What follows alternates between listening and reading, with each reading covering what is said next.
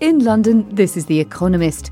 You're listening to Tasting Menu, a weekly smorgasbord of stories from our store cupboard of metaphors and from across our coverage to whet your appetite.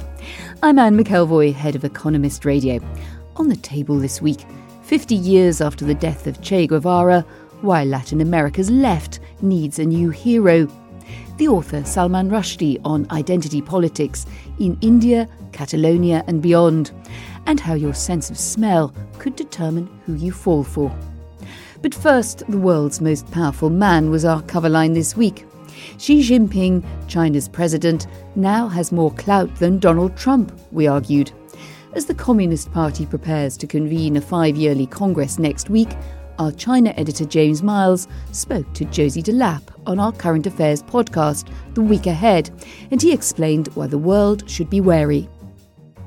There is a risk that such a powerful man coming from such a rich country may cause the rest of the world to become weak-kneed and ignore the kind of abuses that are going on in China. And we do see that. And Mr. Trump will be in China next month on his first presidential visit to the country. And it is very likely indeed that human rights will be pushed to one side. To keep up with the shifting sands of geopolitics, download The Week Ahead, available every Friday from iTunes or your podcast app of choice.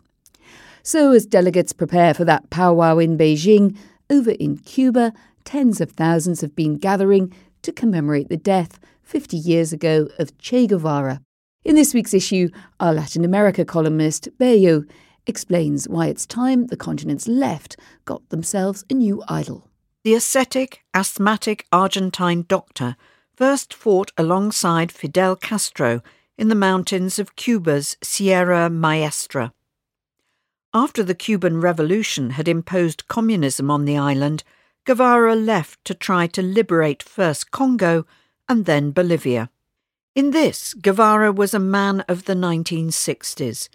He fomented revolution as Yankee bombers were napalming Vietnamese peasants, and when it was still possible for many people to believe that only violence and communism could defeat expansionary American imperialism. With his flowing hair and beret, Che became a romantic revolutionary icon around the world. Ireland this month even issued a commemorative stamp.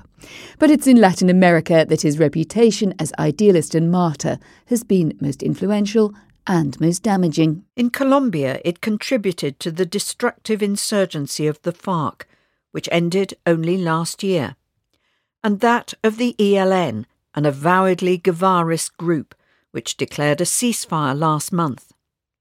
Nicolás Maduro, Venezuela's president, justifies the crushing of opposition as an act of anti-imperialism. But changing times call for new heroes. So occluded is the lens of anti-imperialism that much of the Latin American left has failed to detect that American meddling in the region largely ended with the Cold War, and that most younger Latin Americans see the United States as a source of investment, opportunity and technological progress, or at least did so before the arrival of President Donald Trump. Mr. Guevara's mistake was to deny the potential of democracy for social progress. By erecting anti-imperialism and equality as supreme values, too many leftists have been complicit in tyranny and corruption. They have shamefully refused to condemn Mr. Maduro's dictatorship in Venezuela. Not only does democracy offer the best hope of progress for the masses, it also protects the left against its own mistakes. It is long past time to bury Che and find a better icon. People power was in evidence somewhere else this week as Hindus prepare their annual celebration of Diwali. But as a piece in our Asia section revealed, the Festival of Lights might be only dimly visible through all that smog. Along with a shopping rush and a welcome dip in temperature, the season augurs a surge in levels of PM 2.5, tiny particles of dust that lodge deep in the lungs and cause such diseases as asthma, pulmonary fibrosis and cancer. Recent mornings in the world's most polluted megacity have already seen measures of toxic dust exceed 10 times the World Health Organization's recommended maximum. They could spike far higher during Diwali, when pyromaniac revellers ignite lakhs and crores, i.e. a lot, of sparklers and rockets. So, on October the 9th, India's Supreme Court banned all sales of fireworks in the capital. Considering that one study reckons that 8 Delhi wallahs die every day as a direct result of pollution, and another that they would live an average of 9 years longer if their city met the WHO standards for air quality, one might expect the court order to be met with general relief. But though the order may clear the air, revellers feel it's rained on their parade. Fireworks vendors are certainly unhappy. Diwali should be a bonanza, but they will now have to ship unsold stocks out of the city or pay police heftier than usual bribes to sell them under the counter. Libertarians are also angry. Indian courts are as notorious for overreaching as for underperforming.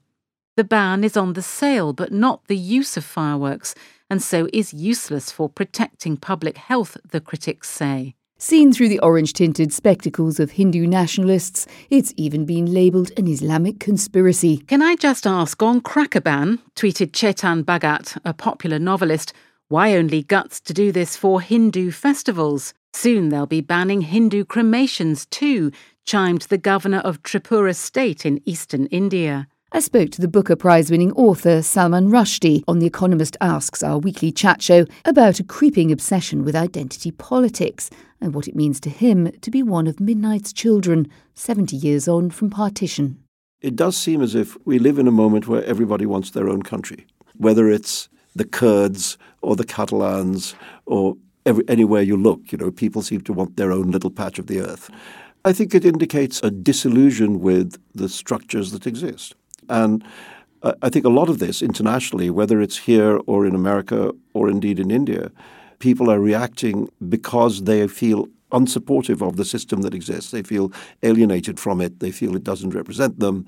And I think that certainly was a factor in the Trump election. There were people who just wanted somebody to go in there and smash things up because they felt unrepresented by the system as it existed. You can hear more of me talking to Salman Rushdie by subscribing to The Economist Asks podcast, and we're very pleased to say it's been listed as one of the top 5 podcasts in helping explain what's going on in the world by Mixcloud.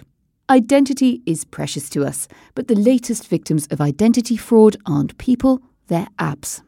Crafty developers are ripping off big-name brands and hoodwinking users with imitation apps that look remarkably like the real thing. But as an article in our business section explained, they're likely to be rather full of nasty surprises. Google and Apple police their app stores, but many imposters get through. In third-party app stores, unofficial platforms run by someone other than the 2 tech giants, the problem is even worse. Some of the forgeries look genuine because the brand they impersonate doesn't have its own app. Others just make passable copies and hope users won't spot the difference. The Economist found that half of the 50 top-selling apps in Google Play had fakes.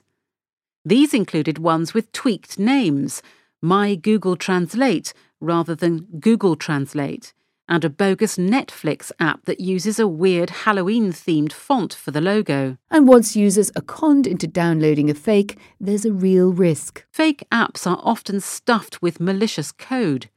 Academics from a research group, Serval, at the University of Luxembourg, estimate that around a fifth of all Android app-based malware is hidden in fake apps. The malware facilitates various money-making schemes. The most egregious are designed to steal the passwords that unlock users' bank accounts. And here's the clincher. Developers can make more money from fake apps than they do from legitimate ones. On dark web forums, hackers and small-time digital advertisers offer developers around $1 per user per year to inject their apps with malicious code. In theory, a single app with 15,000 users, about a tenth of all apps have this many, could bring in roughly $1,250 per month. Well, if the path to finding the right app is so perilous, how can humans ever hope to find the right partner? On our Babbage podcast this week, science correspondents Onano Bhattacharya and Tim Cross discussed how eye colour and smell are just 2 of the ways our bodies help our poor befuddled minds to settle on the one. So on a note, why smell? What's the theory there? The theory here is that there is a region of the chromosome called the major histocompatibility complex, the MHC, and these genes are involved with our immune response. So the idea is that in some way we should seek out partners who have MHC genes that are different to our own. Well, the idea is we can somehow detect this by how they smell? Yes. And so what was the answer? Does it work? In short, no. Overall, he found absolutely no correlation at all between differences in the genes and which odours men found attractive. But there's quite an important nitpick with this study, isn't there? Because he was only looking at male mate choice, in other words, what men found attractive. And you might expect, given that women have to go to all the trouble of actually carrying the baby, they might be a bit pickier than men are.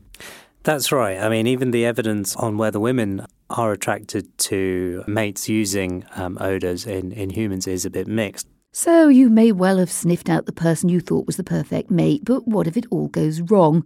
In a new book reviewed this week in our Books and Arts section, The State of Affairs, Esther Perel argues that modern couples need to rethink how they face the ultimate challenge, infidelity. Since publishing Mating in Captivity in 2006, Ms. Perel has become a globe-trotting guru on sex and relationships. She has noticed that no subject fascinates and unnerves people more than infidelity, universally forbidden yet universally practiced. With The State of Affairs, she hopes to inspire a more productive conversation about cheating. Infidelity seems to be on the rise, yet public opinion of it is actually harsher than it was a few generations ago. Ms. Perel thinks that this is because couples who marry for love invest more of their self-worth in their relationships.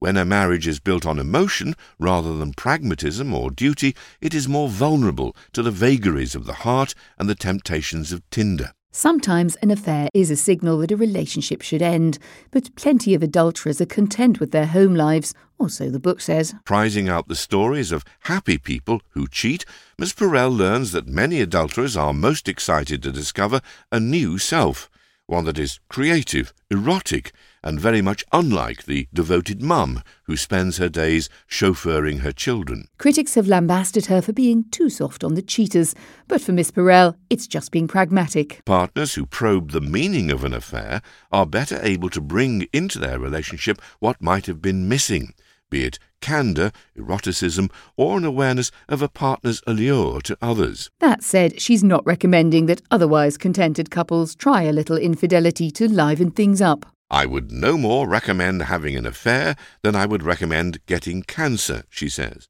But just as many people who survive life-threatening illnesses come to appreciate the pleasures of life anew, so too can couples who brave the turmoil of an affair emerge feeling invigorated. So whether you're faithful devotees of the programme or just flirting with the idea of subscribing, we'd love you to commit. I hope you've enjoyed this week's episode of Tasting Menu. Don't forget you can read all of the articles mentioned in this week's issue, and you can find all of our other podcasts online. Keep sending in your feedback by email to radio@economist.com or tweet us at Economist Radio. In London, this is The Economist.